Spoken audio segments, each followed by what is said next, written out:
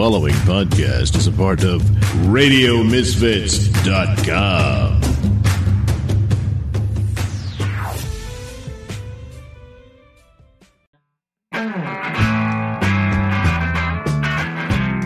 It's time for Caffeinated Comics, a lively discussion and debate on comics, film, television, and collectibles, all fueled by the magic of Frappuccinos. And now, here's your hosts, John and Steven. Thank you. This is Caffeinated Comics. I'm your host, John Clark. With me, as mainly always, is Chicago's king of geeks, Elliott Serrano. How are you, Elliott?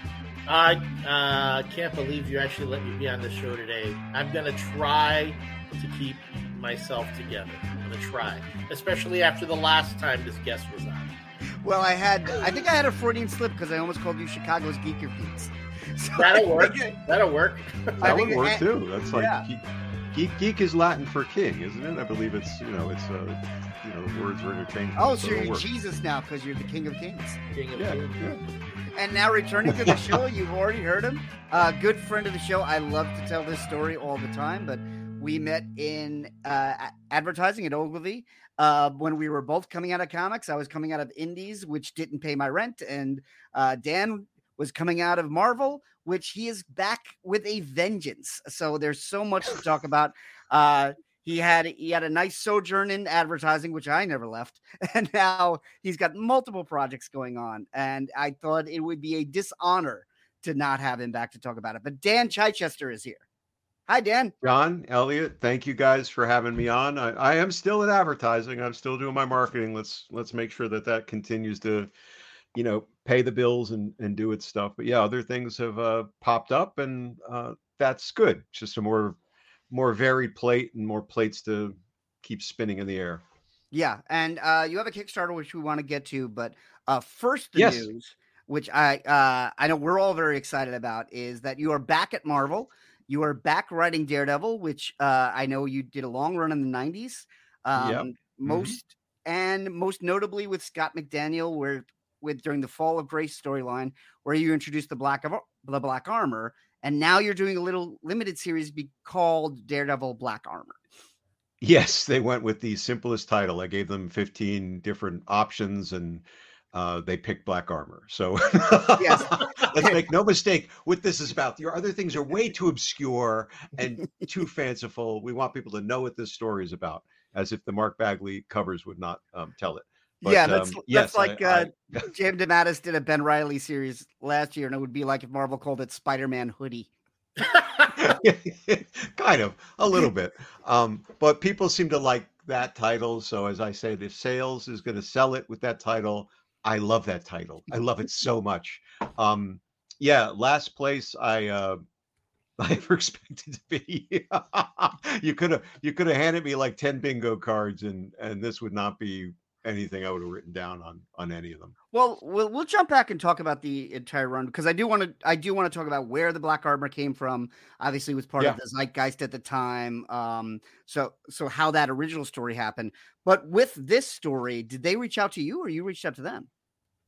No, they reached out to me. I had not, my involvement with comics has not been anywhere, right? And so right after COVID started to kind of open up again, Mitch Halleck, who runs a very nice convention called Terrificon in Connecticut, invited me to be a guest at the convention, sort of semi-local to me, an hour and a half, 2 hours away. And I said, sure, I got nothing, right? I'll make a banner at one of those banner places, and I'll show up, and they'll give me some table space.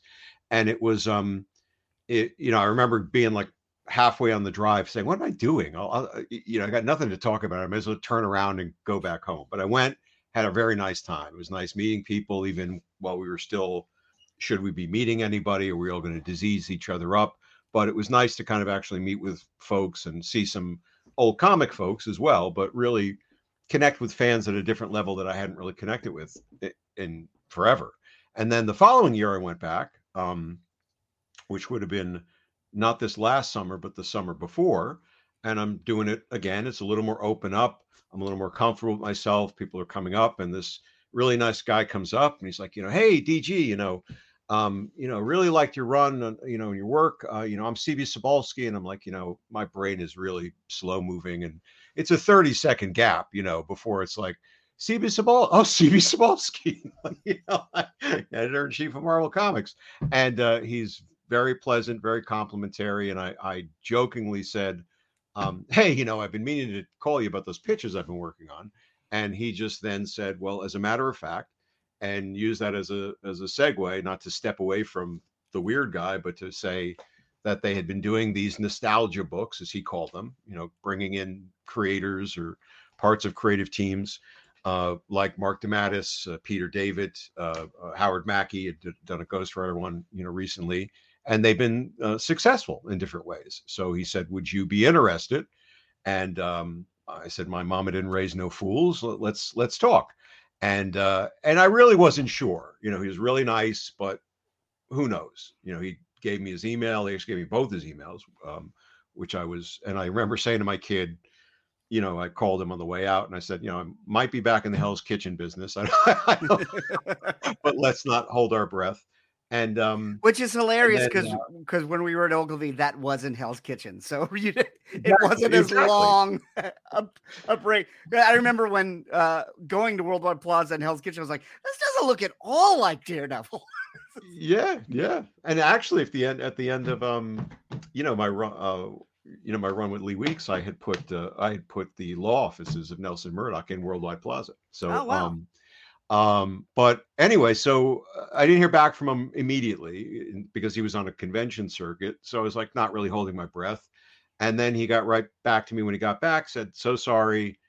I've already reached out to Devin Lewis, who is the editor of Daredevil, among other things. And he's got some ideas. So why don't you guys talk? And I got on with Devin. So I figured, okay, this is about Daredevil. But the last thing I expected was them to say, we want you to do something with the black armor, because the amount of shit I had taken for that costume back when we introduced it was pretty high. And but that was the genesis, as simple as that. And then obviously some work in between to kind of, all right, now what do we do? Like, how does this work? But it was as simple and fluid. It's funny that because I always say nostalgia works in a 20-year cycle. So there's all these 90s things, but I actually, before we started talking, I fished out the Marvel Legends figure of the Black Armor, which was released last year and sold out right away. So I feel like mentioning Ben Reilly, there's all these Ben Reilly books, Scarlet Spider books. And at the time they were saying the Clone Saga was tanking the character, but you wait long enough and people miss it. You become the hero or you become the villain. I credit that toy, of which I have two, because I kept one in the package and broke one out for these little promotional things I'm doing now, with helping make, I think, that costume even more popular, because it's a great toy. It's a really great toy. Yeah, I mean, Hasbro's been knocking it out of the park, but this one was actually exceptional. And it's one of those where it was in a Spider-Man wave, so it was, it was already a stretch. And I was like, right. And personally, I was like, well, I'll get the whole wave. And then I was like, this might be the best made one in this way. It is a really well done piece, and much better than back in the 90s, where they took just the red Daredevil and painted silver spots on it. Yes, the chunky version, and then they did in the mid 2000s, which was weird and janky and lanky, and so they're a weird combo. Yeah, so it seems like interest has been bubbling for this version of Daredevil. And I think it's smart too, because that also sets it in a certain time and place. And as you said, if these are nostalgia books, it's a perfect visual to go, well, this is from the mid to late 90s. Right. It's not, 30 years ago 90s. It's Marvel 5 years ago 90s, 4 years ago 90s. That's something I discussed with Devin. I said, we're going for a heavy 90s vibe, and I think we've nailed that in tone and look. And Netho Diaz, who's the artist, is bringing extraordinary attitude to this. But I said, well, what is it like? What's the real timeline? Where are we with this? And he said, it's like about 4 or 5 years ago. So, you can use cell phones if that fits in the story, but we're not literally going back to the 90s. But there's visual cues. There's some outfits people wear, and I would say certainly again the attitude is very 90s action swagger, that type of thing, which fits the whole tone and certainly the outfit. Everyone's got flip phones, right? You've got to have flip phones. Yeah, no, I think I got one like, Android-ish phone in there. I played fast and loose with the rules. I didn't lean heavily into everybody being on a phone and then getting around the whole story points that way or no signal or something. But flip phones are coming back though too. You see that? Everyone's got their little foldable now. Is the VHS tapes are coming back too. It doesn't mean that's going to be the wave of the future. I know. I think I still have my Laserdisc player somewhere, waiting for something to do with that. So, in writing this, are you avoiding topical references, just to not land topical references of the 90s per se? Any pop culture references. Like, do you not want to mention what's going on now, and you don't want to mention what's going on then, so it sits in between? Yeah, I dropped one that was like semi-current. But probably current about 5 years ago. I dropped one that sort of just came up. There was a Sabretooth line. That's not a spoiler. I think people have seen the Bagley cover. Sabretooth is in this, which is a new kind of confrontation for Daredevil. That's fun. And part of the joy of this, which was unexpected, because I went through many iterations of plot breakdowns and plots and to kind of arrive at where we are. And my assumption was I would end up writing this as a full script because that's what most things are done these days. And then I had done the last iteration that they'd asked me to do. We had to change the page count at one point, and I'm waiting for the okay on that to, okay, now I'll go and do the full script, I guess. But all of a sudden, like the pages start showing up. So they just sent it to Netho, and Netho just like supercharged his way into this. And so I got the first exposure by opening this email and suddenly seeing these pages. But the fun of it has also been to do it that plot script way, which I always really enjoyed. I always loved, as long as you're working with a good artist, turning it a plot, knowing where the story is basically going to go, but then getting that big surprise of an artist coming back with wild new interpretations of it, cool interpretations of it. So things like that scene I'm talking about, Netho had done some fun stuff with this attitude between Daredevil and Sabretooth, and it just inspired this little pop culture reference, which certainly wouldn't have fit. Well, maybe it would have fit 30 years ago, but it certainly fits within that 4 to 5 year window. And I just dropped it in, but I'm not doing heavy historical things or trying to lean too heavily on that. I'm actually policing myself really well. I think I used to overindulge in jokes a lot, and I'm doing a pretty good job so far. But I got one issue, left, so we'll see. Now, when you were doing the book in the 90s, the Marvel method was more in vogue. Were you doing full scripts on the original run, or was it all plot script? No, when I worked with Marvel, I always worked plot script. I mean, I'd ask the artist, I'd talk to the artist, what do you prefer? I always wanted to kind of go in a direction that would make somebody comfortable, but that was still very much a standard practice, for a lot of approaches. And again, I liked it. I liked the surprise. My plots are pretty tight. Maybe they're overwritten even, but I always kind of was able to pace it out in my head and say almost every paragraph or a couple of lines is actually a frame. It's a panel, even though I don't label it as a panel. And I'll put a lot of dialogue in as I'm writing it to, say Kingpin says this, or Daredevil says something like this, or here's a quip or whatever. So there's a lot of pieces in there.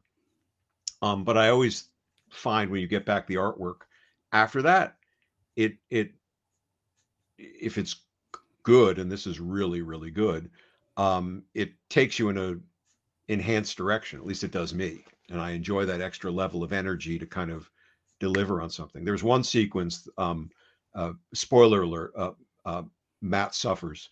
And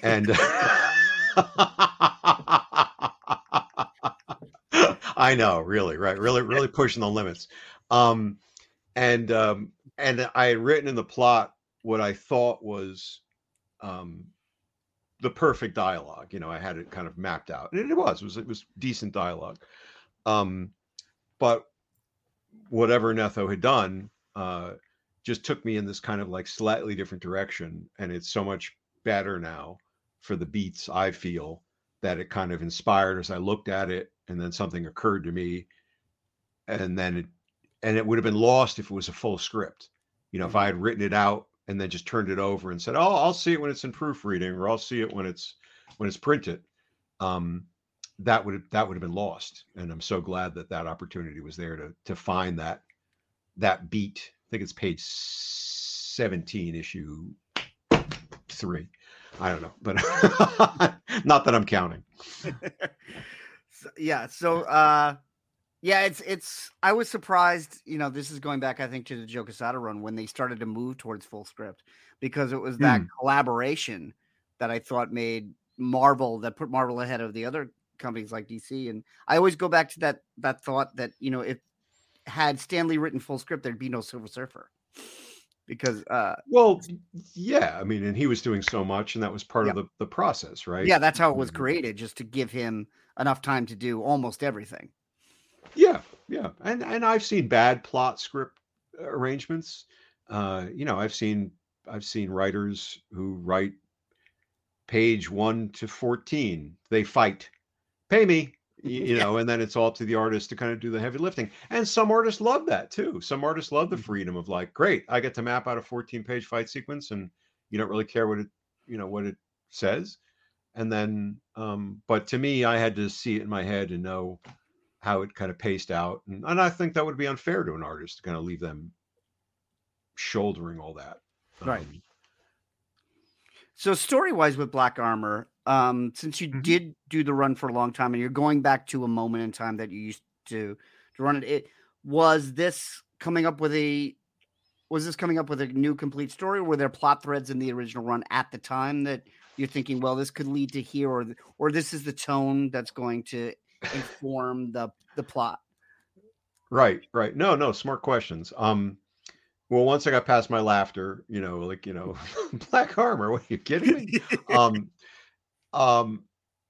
And then I bought into it. I said, okay, I'm game. The thing was, while I had a diplomatically an inelegant end to my Daredevil run, I was taken off the book and kind of forced off the book. I never look back. It's not like I've been sitting around for the past 20 years saying, if I only had one more chance at Daredevil, I've got one untold Daredevil story, or this kind of thing, in my mind, and they should let me back in there. I had been in the process of setting up a bunch of stuff, right? We had just murdered Matt Murdock. We had faked his death. He was adopting this Jack Batlin con man persona that was his representation on the streets. And I was going to use this persona and various things to challenge his view of himself. Like, how important is Matt Murdock, the lawyer? How important is Daredevil, the vigilante? Ultimately, to kind of get back to, some revelation, say at issue 350, maybe, everything comes back together, 375, whatever. And he had new characters, he had new supporting characters, he had new people he met on the street when he was living in Alphabet City. But I hadn't really thought about any of them. But on the other hand, once I sort of said, yes, we're doing this in this way, I realized I had written myself into a corner. I couldn't ignore all this stuff, because what Marvel had done as well was destroy the costume immediately after my run, right? They did this ridiculous Warren Ellis issue where they literally tear the costume apart and destroy it and stuff. So the window of time for the costume to exist in this nostalgia run is here, right? Whatever this is, somewhere between Fall from Grace and Wages of Sin. There's this window of time. But I fell into it really naturally. And I just started to look at it as there were a lot of adventures that he went on in this window of time, and we just didn't tell him yet. So Devin Lewis, who's the editor, he was super encouraging about throw villains at him he hasn't faced before. Play with this, go here, pull in other Marvel characters. He just had all these broad, loose, encouraging suggestions, which took me in some just surprising ways to have fun with it. And then as I started to have fun with it, then I also started to explore some themes that I think make it even a little bit better. Some themes of identity, or some themes of, I don't know, the little guy versus the big guy, and oppression, and those type of things, which have made it a meatier story in some ways than I probably even anticipated going into it. But I've had to address all those things. Like, now he has a supporting cast of a couple, 3 people that were mentioned back in those days, and I took one of them and I made that one more prominent. She became a more important character, and then I introduced some new characters. He sort of acknowledges some parts of his old life, but I have to focus on some new folks that he's got to deal with, which become good foils for the story. So it's been a great reintroduction to that world, just because I'm writing it without tripping over myself. I'm just acting like, I'm just telling my Daredevil story. Yeah. Now, do you find you approach Matt in the same way that you did in the 90s? I mean, because Daredevil's a character with the Frank Miller shadow looms large, and people, as you said, Matt suffers. Really? You've heard that? Yeah. I've heard that, but you can tell me if I'm making it up, because you're closer to Daredevil than me.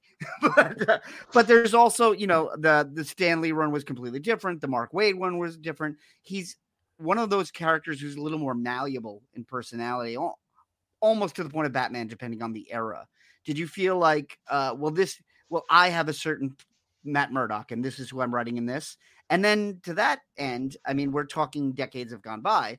Are you thinking of the character differently because you're a different writer than you were? Like, is Matt a pair of old shoes that you slip into, or are you coming to it in a different way? That's so much packed into those couple of questions. Yeah, it was like 4 questions. I'm sorry.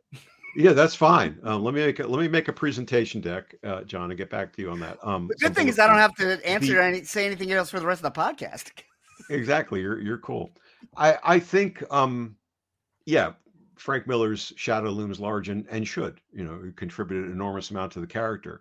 But I think Daredevil brings out the best in a lot of creators, who have a chance to work on him. And, I think folks, for the most part, take him seriously. And that doesn't mean it always has to be a serious story, but they put a lot of themselves into it, and they take it in very unique directions. Ann Nocenti, Mark Waid, Brian Bendis, Zdarsky, as I became familiar with his work more recently.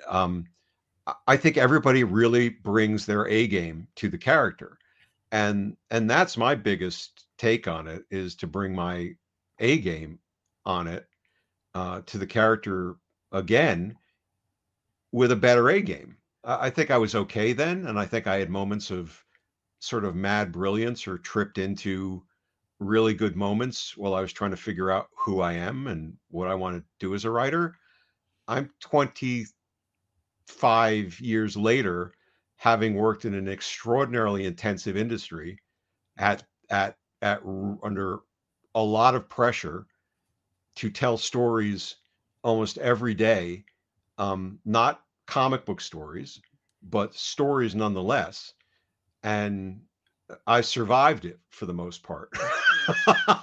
And I think I'm a much, much, much better writer than I was then, and a much more confident, comfortable writer than I was then. So that's what I come back to with it. And when I came back to him, and I found that, and I didn't have any sort of like, oh shit, can I write Daredevil still? Like, but I did have a lunch with Fabian Nicieza at one point, and he wasn't giving me, I wasn't saying, what do I do? What do I do? But as we were talking about this a little bit, and he just said something which really stuck in my head. And he said, just write it like you never stopped writing it. Mm. And, and I found that a very just great piece of advice that was sort of offered offhandedly. and it allowed me to slip into the things that I really enjoy about the character, which is, in addition to that friction, right, the lawyer, the vigilante, that sort of thing, is the redeemer. And I've always looked at it, and I think I brought that out. Maybe I think everybody does, certainly to some extent, but sometimes people go really dark with him, or really, you know. But I always felt he was there to redeem other people. Like the whole feeling of salvation for me with Daredevil is, maybe he's never going to be saved perfectly, but he's there to save others. You know, there's a little bit of that dark angel of redemption, if you will, you know, and that's what I enjoyed kind of coming back to, was finding that moments of fierce energy. And again, much credit, all credit to Netho. I mean, it's just it's so charged up to sort of see the visual stylings of this, and the storytelling as well. But it kind of got me in that whole vibe of, all right, here's a one-liner, here's here's some New York snark, here's the moments that just feel right and right on. Maybe too much. Maybe everybody just talks too clever, but but there's just a great, for me. And John, if we had talked more about this back in the day, I mean, I was I didn't read my stuff for years because I thought it was horrible, and I wouldn't go back and read it. I'm really excited about this book. I'm really excited to see what people think of it. And maybe that no one's going to like it, but I think it has that energy that I intended for it, I guess is what I'm saying, and that's what I feel like I brought back to the book. Yeah. Dan, I was going to ask, I mean, outside of the creative process going between, full script or plot the script and such, is there anything else in the collaborative engine, so to speak, between you and Marvel, between the difference between now and then? Because I'm sure, the folks at Marvel are kind of accustomed to a different process, I don't know how many of, if you dealing with a lot of new folks on the block with all the turnover they've had there and all that. Oh yeah. I mean, I know a couple people who are there, but I'm not dealing with them. I know Tom Brevoort, from working with him back in the day, but he's not part of this. I mean, I'm sure he's reviewed the issue as part of his executive editor, role, if they do that. But the folks I've dealt with, which is Devin and Tom, from the Daredevil office, and then CB, have all been new. So there's no point of reference at all. There's a little bit more gaps in communication than I was used to when I was working with the people I knew really well, or when I was a staff editor. There's been several weeks or something where things go by and I haven't heard back on certain things. So I'm assuming it's okay, and I'm moving forward, and that seems to have been the case. So I assume they would have, shut me down if it wasn't. They seem happy with it, and as I've said, the interactions that we've had that I felt that were the most important, when we initially talked about it, and there was that kind of encouragement to, no, go wide, or I went wide, and I kind of. I had this great day in that summer, after I had met CB, and they said, like, we're thinking of doing this, and start thinking about it. Let's talk some more. Where I sketched out, I would say, a good 65% of this storyline in one day, because it just started to kind of come, like the main beats, not all the details, but the main beats. But then I took that back to them, and they were like, yeah, this is good, but do this and bring it back here and introduce the. The story notes were really good. They were helpful.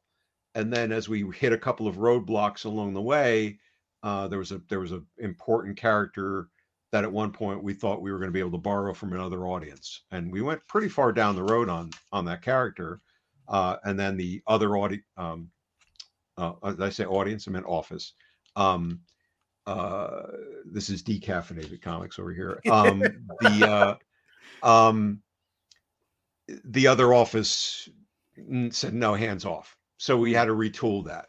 but that was a good conversation. I had a good conversation with Devin, and he was very apologetic and sorry the situation worked out, and wanted to know how much I wanted to press it. He didn't really think we were going to win if we did press it, but he was willing to do it. It wasn't just a sucks to be you, or we try to work it through. Where there was another point in time where it was originally going to be 5 issues, and in fact, I'd written it as 5 issues. So, but then sales and promotion, whatever, decided 4 issues makes more sense. But that's a big retooling. That's not like pull the scene out or pull a page out. You're refiguring all the beats and all the cliffhangers and blah blah blah. But it was, again, a positive exchange there, where they offered to kind of pick up some of the heavy lifting of redlining certain things or making bold suggestions about, well, if you take this and you move it here, how does that work?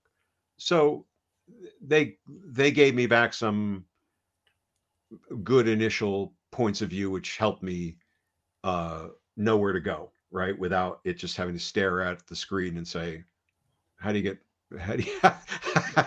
do that? So that's the difference. The difference was I was so tightly knit with everybody until the crash of 96, 97, that those are people I'd come up through the ranks with, or they, I'd known some of them since they were interns or assistants and such. So there was a lot of easy, whatever you want to say, communication, repartee and stuff. So this is working with new folks, but that's a good thing to do. And that's part of the experience of the last 20 years when working again in advertising, is you work with new folks all the time. So that's good life skills to learn, good professional skills. If I may ask, and this might be a delicate question, and feel free. Please. But because the reality is now, when you're working for Marvel, in the past it was you're feeding the publishing wing, but these days when you're creative, you're producing content that can possibly go on to other levels. I mean, it can end up being used in a movie. It could end up being used in a show on Disney Plus. And at this point, anything could be used in the Daredevil Disney Plus show. Yeah, right. Because that's gone back to formula.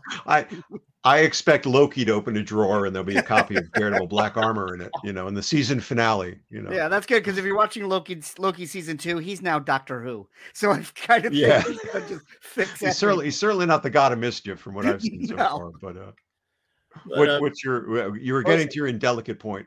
So while it's really nice to see your name in that credit at the end saying, special thanks to all the creators of Daredevil, is any consideration given? Like, do they say, okay, you're going to write this for us, and if it ends up being used for Disney Plus or a movie or whatever, you're going to be, compensated for that? Or is it still just work for hire and live with it? It was always work for hire, live with it. Right. And I made that contract with myself and with them back in the day. I was very mindful of what I was doing, even though I was relatively young. I think that's kind of the Faustian deal you make a little bit. Would we be having this conversation if I had, done the adventures of Red Pajama Guy and Fat Man? No, right? I played with Kingpin and Daredevil, and I knew that by playing with Kingpin and Daredevil, I would be playing at a higher level, right? And that would get me attention, and maybe something else, or maybe nothing, whatever. So, I always felt like I was very cognizant of what the contracts said and what they allowed for. And if I had more, and people who have more pull, I'm sure can get a better deal. And they should, if they can. I'm writer X, and I've done a bunch of big titles, and I'm a big draw in the comic industry right now, and you want me to work on your book, I want better compensation, or I want a side contract, or I want an addendum, or if you can get that, go for it. And I believe there are writers like that. I believe there are deals like that are in place. In my instance, I feel I've been treated fairly and professionally. And so I am, again, well aware that I'm playing with their toys in their sandbox and bringing my skill set to it, and that's a good trade-off for me. It would be, um, if they ended up using some part of the story, or if just the black armor became more in vogue and showed up somewhere else, not just as like the DLC on a video game, or something like that. Charlie Cox puts it on. And it's yeah, funny if Charlie because, Cox puts it on, yeah. I was gonna say, more kids know the black armor probably from the video game than anything else these days. It's like, Yeah, right. Yeah. So poof, like I want that costume. Yeah, if Charlie Cox decides to put it on, listen, my kid would squee, I would squee, it would be like a nice day. And if they were outright to adopt this storyline for something, right? Take the whole storyline, not just the visual elements and, the attitude and that kind of thing.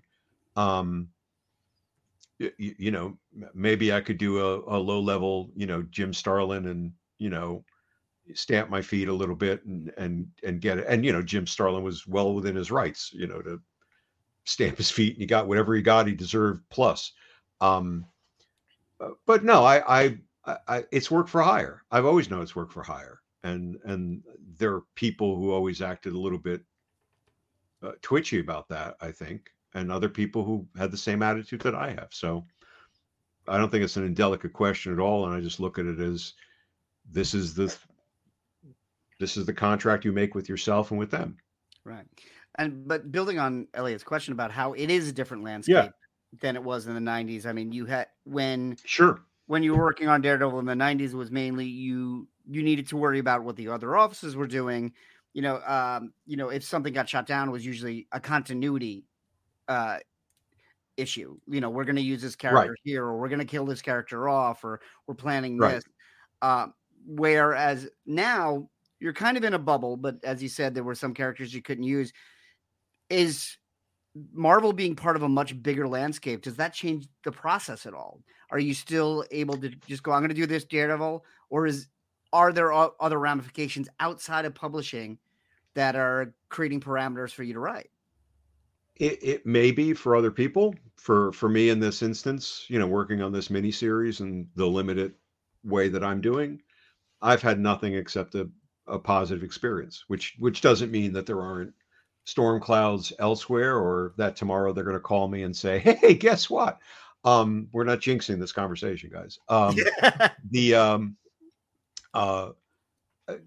I mean, I can see that certainly, but but like the instance I cited, that was an editorial office decision, right? That wasn't it wasn't a Disney Bob Iger, level seismic event. There was no extinction level event coming my way because of this. It was just, we thought we had the agreement, and I believe we did have the agreement. They decided to do something different with the character that they felt was going to be a contradiction. We provided a couple of, I think, valid workarounds to say it wouldn't be a contradiction. They didn't want to buy it. And, as I said, Devin was up for taking it another level, but I said, well, what's the chance we're going to really prevail here? Or is it just going to rankle things? And, should we be thinking about a solution instead of trying to dig our heels in? And I think the solution we came up with worked out great. So I don't look back at it and say, oh, what if, what if, been able to do that. So yeah, that's a book that doesn't sell as well as Daredevil. No, it's never in your benefit to say what if. Again, I don't know. I'm not too familiar with the production of how things went. I'm just curious, and again, maybe this is another delicate question. Come, bring it on. Scott McDaniel, was any consideration to have him work in this in any way? His name didn't come up in this regard. I mean, it was I had floated the idea at one point, at least, of if you guys reached out to Scott for variant covers or that kind of thing. But I haven't heard back if that was something that they've done, because there's a metric ton, it seems, of variant covers on this thing. I know there's a bunch on certainly issue 1, and I believe there's 2 or 3 on each subsequent issue, at least that I've seen so far. If I look at how they've approached these other projects, just objectively, they seem to be focusing more on bringing the writers back and then teaming them up with, I'll say, more modern day artists. Not that Scott isn't a modern day artist, but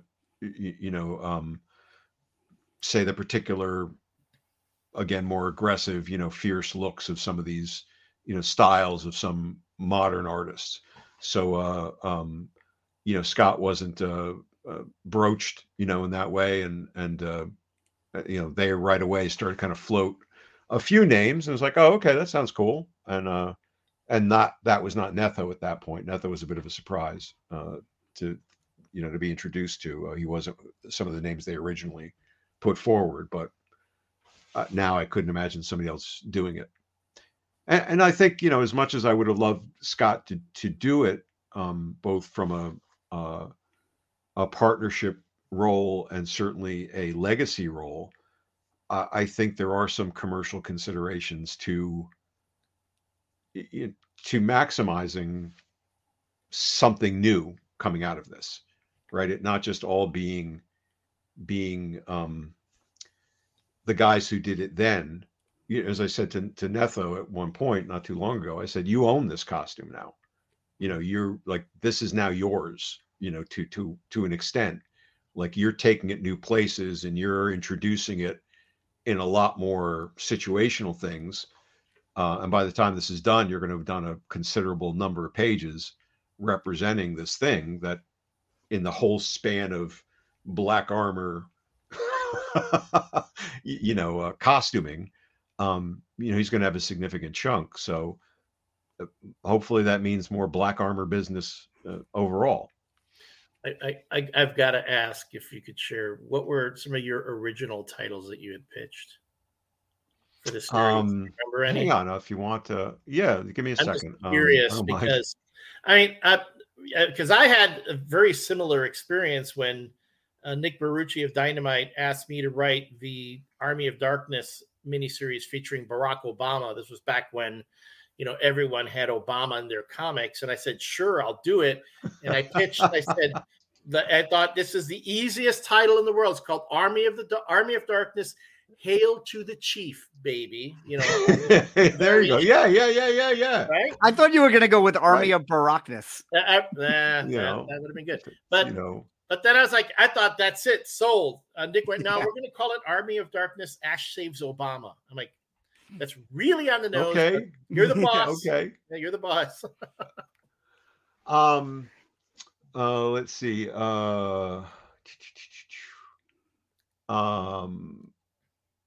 Fall of Man was one. Inherit the Earth. Baptism of Fire, which I have to feel has been used too many times. Be Not Afraid, Cross to Bear, 11th Hour, Devil May Care, Catch the Devil, which were a little too bit on the nose, Reapers and Redeemers, The Place of Skulls, Down Below, and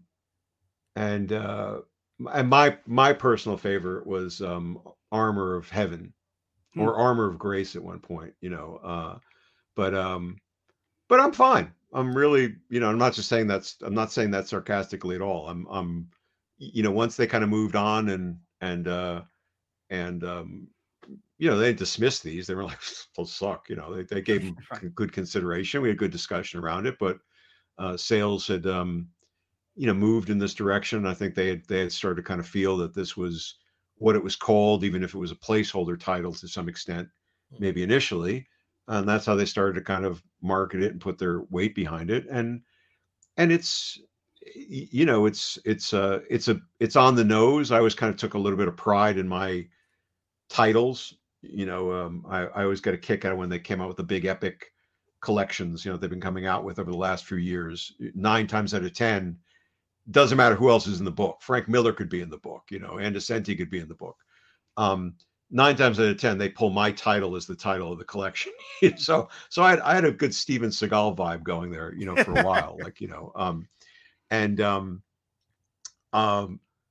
so Black Armor felt a little on the nose to me, but probably because it is. But on the other hand, it's direct.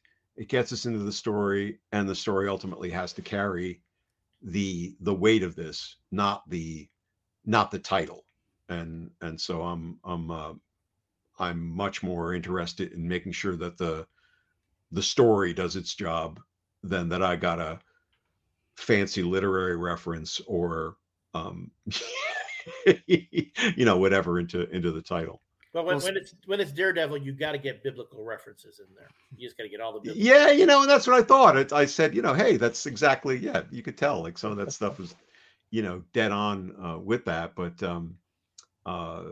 again, I'm somebody at one point made an observation. Well, sometimes biblical titles like don't sell so well or scare people. And you mean like titles like Fall from Grace or Born Again? Those titles, like Yeah.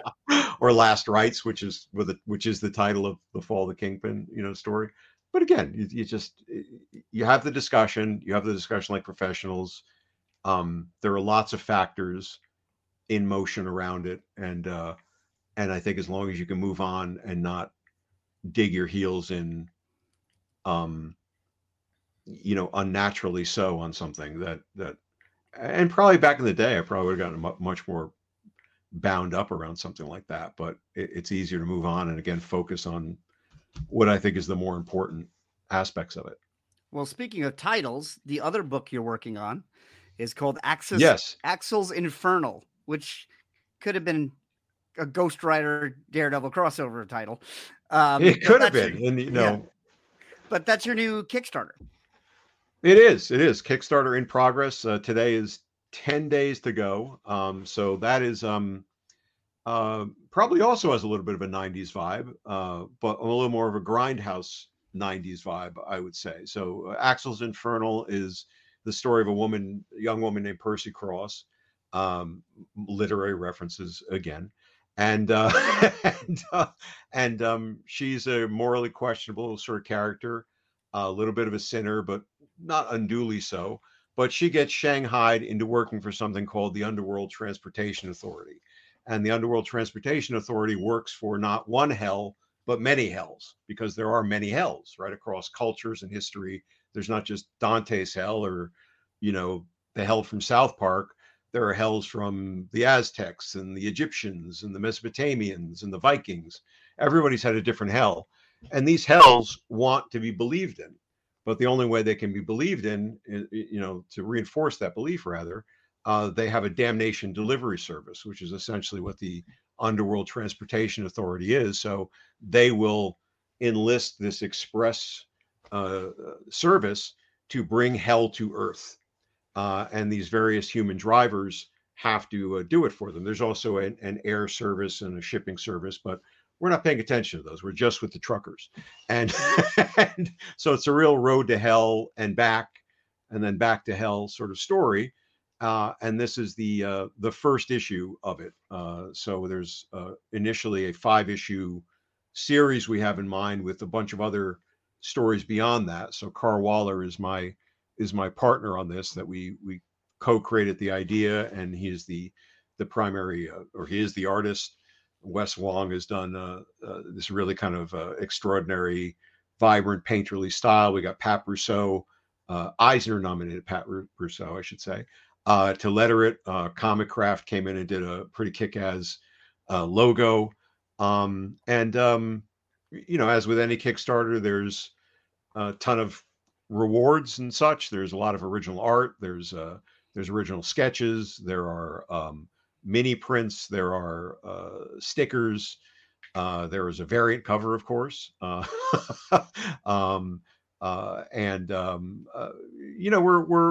pushing through. It's my first Kickstarter. We're about a little under halfway to what we need to kind of cover our costs, from paying the artists and paying the colorist and paying the printing that we'd want to do and so forth. It's been a learning process. with a lot of people giving good input along the way. You should have add-ons. Oh, I'll add add-ons. You should have a 2-for-1 so they can get the regular cover and the variant cover without having to buy both. Okay, I'll add that in. Feature this. You don't have that image big enough. So fortunately, I've been able to kind of adapt as I've gone along.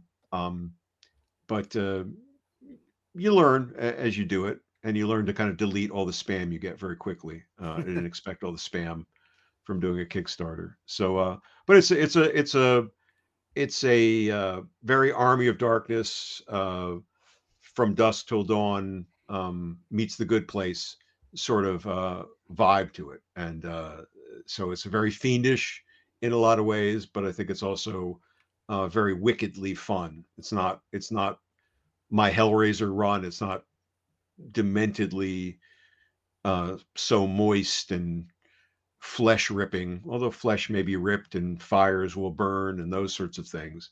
But it's something we've been working on for a long while, and it feels great to have it all done. It's all done. I mean, if that matters to people, I think it does. The art's all done, the story's all done for this issue. It's lettered. It's just needs to be laid out and ready to kind of put into the proper format for the printer. So there's not a lot of risk for folks to kind of get involved that we're never going to produce it, or it's going to be many months later. But it is a process of trying to get attention, pushing friends and fans and social media to look, I'm over here. Pay attention. Now, is the intention that this book will be a self-contained story, or are you hoping this is the beginning of an ongoing series? This first issue is definitely a kickoff, right? It is Percy getting dragged into this situation essentially, and then the next 4 issues that we have plotted out as well, and Carl has started on the second issue, is that 5-issue run is sort of her first adventure, if you will. Like, how she gets dragged into this, how she recognizes the situation she's in, how she starts to plot to maybe get herself free of it, and where she discovers what are the inner workings of this hellish system.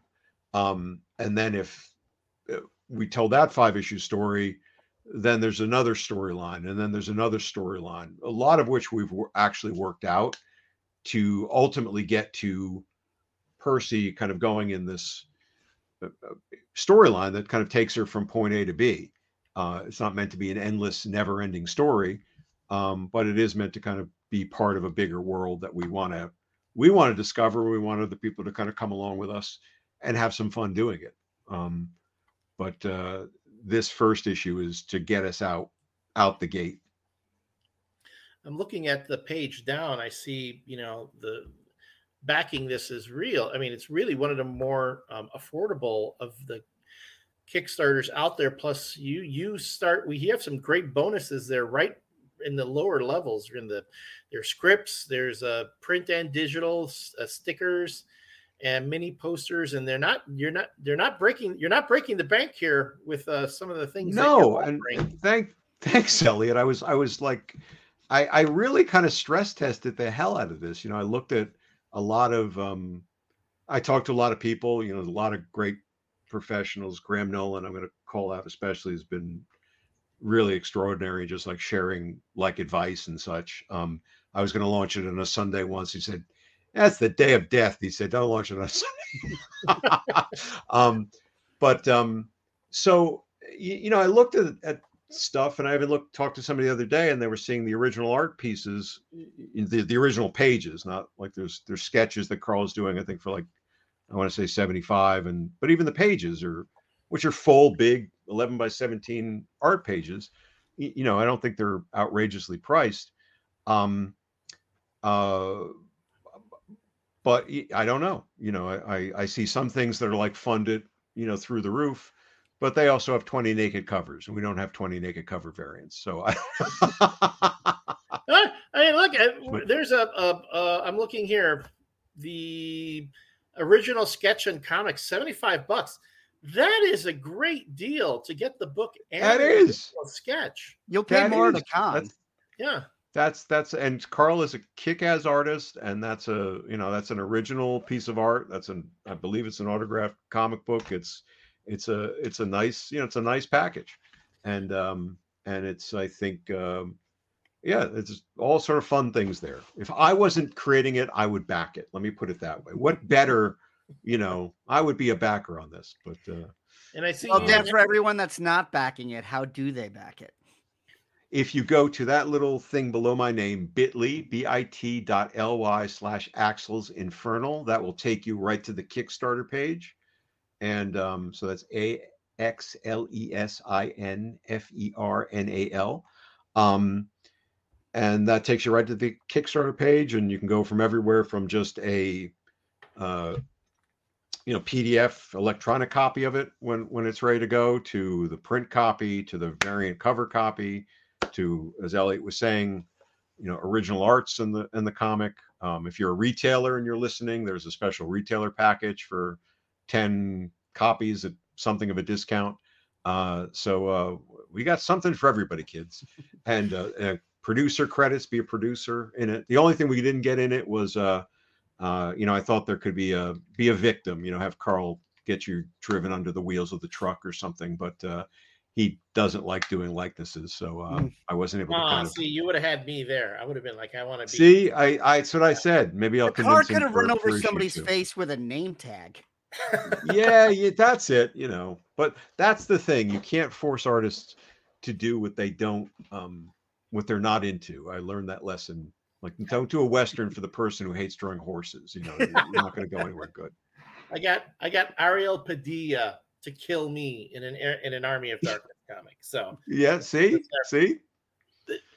We had Todd Allen on the last show to talk about his own marketing, the marketing for his Kickstarter, which he met his funding goal, and then he was just trying to go beyond that.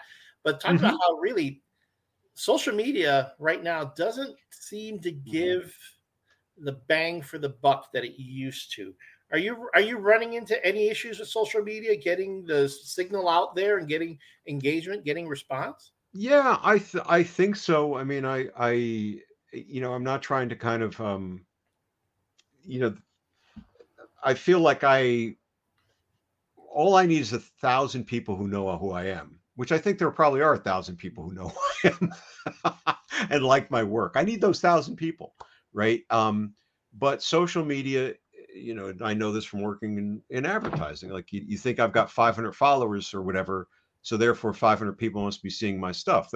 That's 3%, if I'm lucky, of those people who see my stuff every given day. So I quickly got out of the way. I mean, I'm posting like, I want to say 15, 20, posts a day of like all original graphics and videos, and Carl is doing, either picking up on what I'm doing or doing his own things.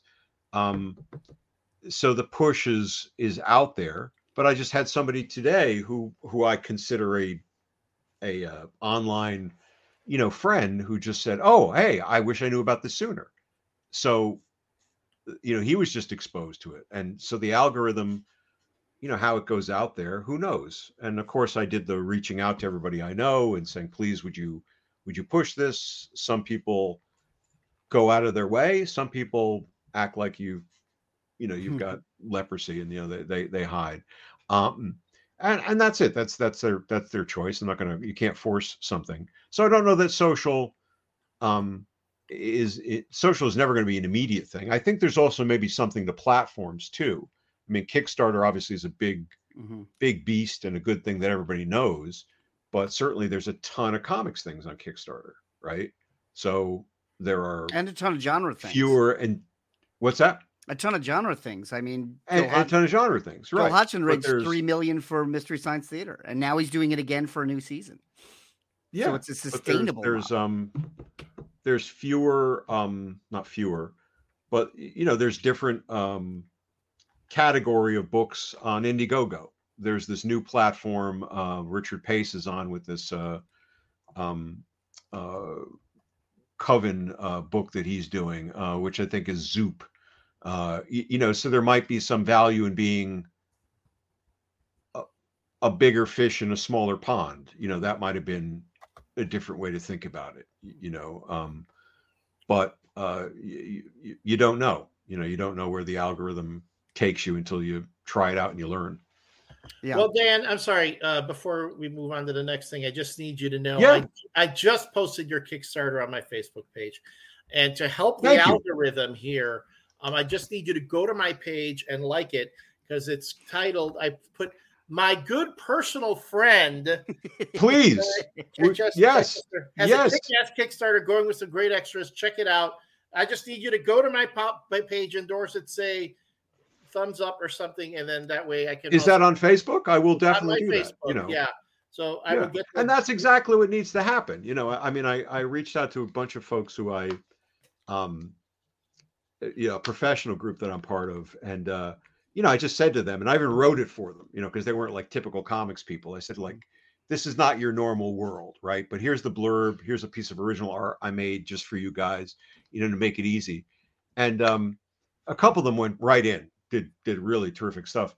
But there's one guy who's sort of like a little, well, just kind of tag me in your post, and I'll like that. And it's like, what you just did, Elliot, is very meaningful to me because it's that extra step of you doing it on your own that says to the machine, right, you're paying a little more attention to it, and then we get that loop. So I very much thank you and respect you for doing that, and we'll absolutely take care of that. But and we've been posting it on the Caffeinated Comics page, so if you're following the Facebook page for Caffeinated Comics, you'll see the post and it'll take you directly there. Also, I noticed if you go to Kickstarter and just put in Axel's Infernal in the search, you'll go right there. Yeah, it'll pop it right up. They gave us a Project We Love label, right, first day, second day, it's like that's their little undefined, projects that seem like they have cool stuff going on or creatively interesting and well put together. So I had hoped that would give us a little bit more of a boost, and I changed a lot of the posts to reflect that with tags and hashtags and things. But there's that indeterminate sort of thing that is just it's indefinable. I don't really know what to do. We haven't done any paid advertising. I haven't gone down that road. I don't know that that's a sinkhole I want to. The reality is that then you're just feeding click farms. Those ads, Yeah. Are they reaching anybody? Right. Yeah. Right. Well, people resent you for them too. Like, why is this ad showing up here? I don't want that. Exactly. Well, we're posting it. There are still 10 days to go. Yes. There are 10 days to go. This is now the Halloween episode, and the Axel's Infernal is a little scary. So there's your Halloween theme. Exactly. Episode. It is a big Halloween theme, and Halloween was a big thing in my family, and certainly this charges up my Halloween spirit. So well, Dan. But no, I'm. Dan, we definitely want people to donate and to become a patron for your Kickstarter. So we're not even going to do our own plugs. So just please. Do your plugs. Come on. When you subscribe to the show, you follow the Facebook page. I'm done. Go to Kickstarter and back Axel's Inferno. And Dan, it is always a pleasure to have you on. Jon, Elliott, thank you guys for this opportunity. As Elliott said, you are his personal friend. My good personal friend. Good personal friend. There was another adjective. Friends. You've also written the best Batman Daredevil crossover I've ever read. Thank you. There's only 3 of them, but still, that's but like, still, there's competition. There is competition, and I thought somebody would have trumped it, but it's not like saying you wrote the best Archie Punisher crossover. There was one. That's true. Well, thank you, Dan. We will keep posting how the Kickstarter is doing, and as I said, it's not a high goal, so everybody kicking in $10-20, we can get there. But we can get there, definitely. But thanks for coming on, guys, and thank you, and everybody else. We will talk to you next week.